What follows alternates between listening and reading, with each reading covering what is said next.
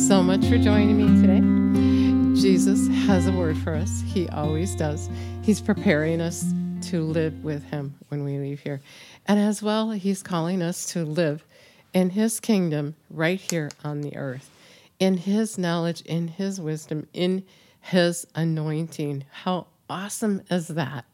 Let's acknowledge him. Jesus, we thank you and praise you for teaching us your way, for telling us things to come, for showing us how to live in that abundant life you called us to live right here on the earth as in heaven. We love you and praise you and give you all the glory. Now, Jesus was talking to me today about, he said, unsay what you said. In other words, he was saying to me, the things that you said in your life that you don't like, that you don't want to change, that you want to change, the things you're coming to me with and saying, Jesus, can you do this? Can you do that? He's saying, you did it. You do it. All power and authority has been given unto you.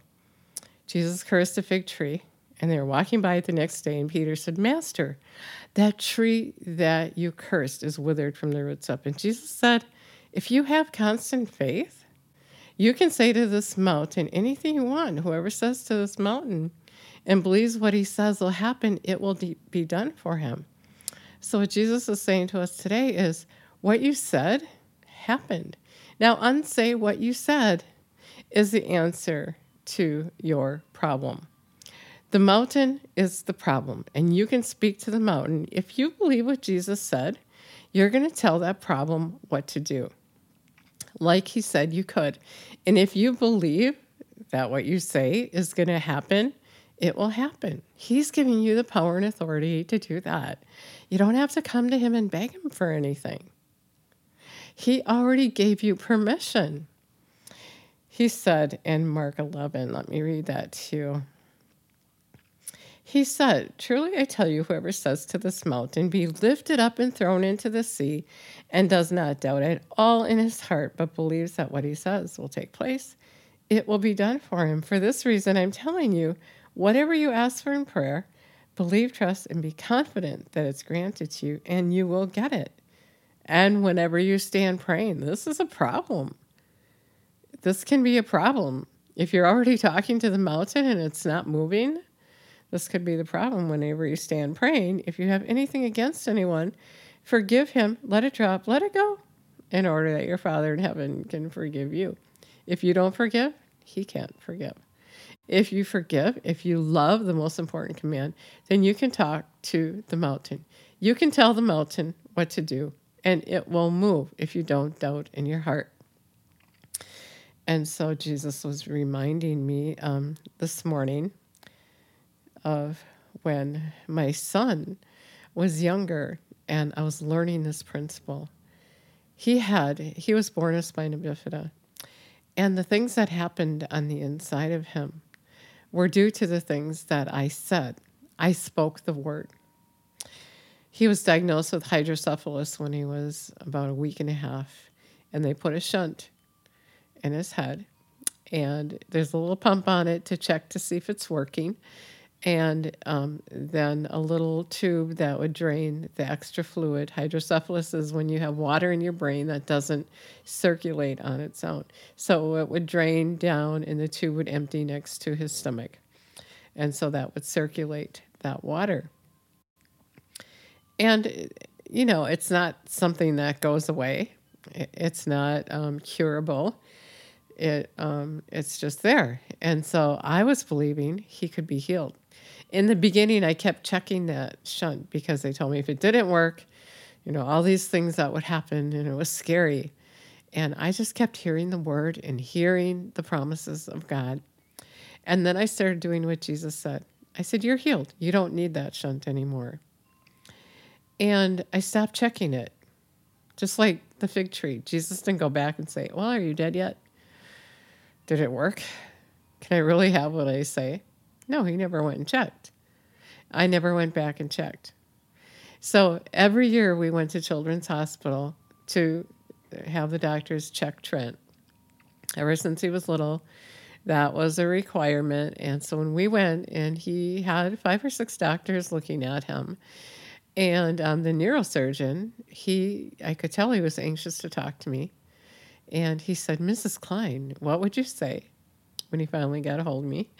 What would you say if I told you that shunt, that tube, came out of that shunt a year ago in August? And he missed it the year before. He showed me the picture where it was half out.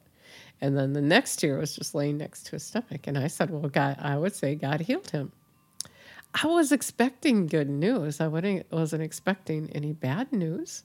Of course, I was calling those things to be not as though they were. And I didn't go and check the fig tree. And so it was so exciting to finally see the results and notice he was healed a whole year or so before. It disconnected way before I knew that the fig tree was actually already dead, that he was actually already functioning without it. When he was, my first thing that I learned, my first miracle, the first thing that I learned is when his urine was backing up into his kidneys. And I was calling those things to be not as though they were. And Jesus told me to go off the medication. And we did, with the doctor's permission, of course. And he was off the medication to actually... the medication kept him from urinating at all, and then I had to cath him. And I stopped cathing him. I stopped the medication for 3 months, and he was checked, and the doctor was so thrilled that he was okay. So ever since he was little, I did what Jesus said. He said to say what you want. If you say what is, that's going to be what is. And then as my son was growing up, he had to learn these same principles. And at one time when we were walking, he was complaining of pain in his back. And God distinctly said, tell him to stop saying what is. Because if you keep saying what is, there's nothing God can do. We have power and authority. Jesus said, all power and authority has been given to me, and I'm giving it to you. Now you go do what I was doing. He told Peter, I'm telling you the truth. If you don't doubt in your heart and you speak to the mountain, whatever you say can happen. And Jesus saying to us today, I have some things in my life that he showed me that I was saying what is. I was saying what is, and I'm asking him, Jesus, fix this. How come you're not fixing this? And he said, I can't do anything. It has to be you doing it. You have to change what you said. So now there's an anointing for you to go ahead and unsay what you said. Take back what you said that is and say what you want to happen. Isn't that exciting? He's so exciting. I'm so in love with him. He's so very, very, very good to us. So I'll turn this down.